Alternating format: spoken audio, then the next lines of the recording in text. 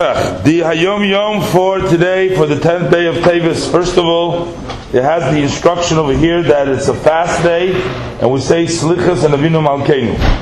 Then he brings down here, this is a response that the Tzemach Tzedek gave to somebody when he came in for a private visit with him for Yechidus. And he explained a verse that we read in the Haftorah that we say on a fast day.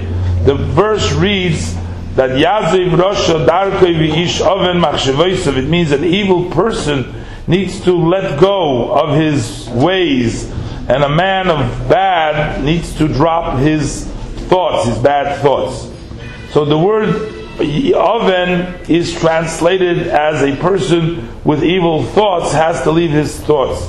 But the Rebbe says that Oin is also comes from the language of Oin B'cholam. Not Oven, but Oin. And meaning of the word Oin is Koyach V'oiz, means power and strength. Like we find actually this week's Parsha, this doesn't say here, I'm just adding that Reishis Oini. He says, Yaakov says with regards to Reuven, and Oini and Rashi teaches over there, the first of my power. So the Rebbe explains like this: just as it is absolutely necessary for the evil person, in the simple context, that the evil person must let go of his bad ways. Otherwise, without repenting and letting go of his bad ways, it is impossible for him to get close to Kedusha.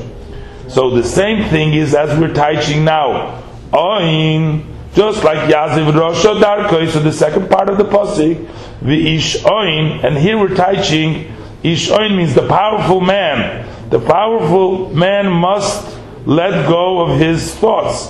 What does it mean? It means like this: the strong person who is very opinionated and he has a very forceful say in matters, he must let go of his thoughts. He shall not say, Ich zog azoi in Yiddish here, I say so, I think so, this is my opinion. Because any time when you say ich, I, and your existence, that is a source for bad. This causes a separation of hearts and people to become fragmented.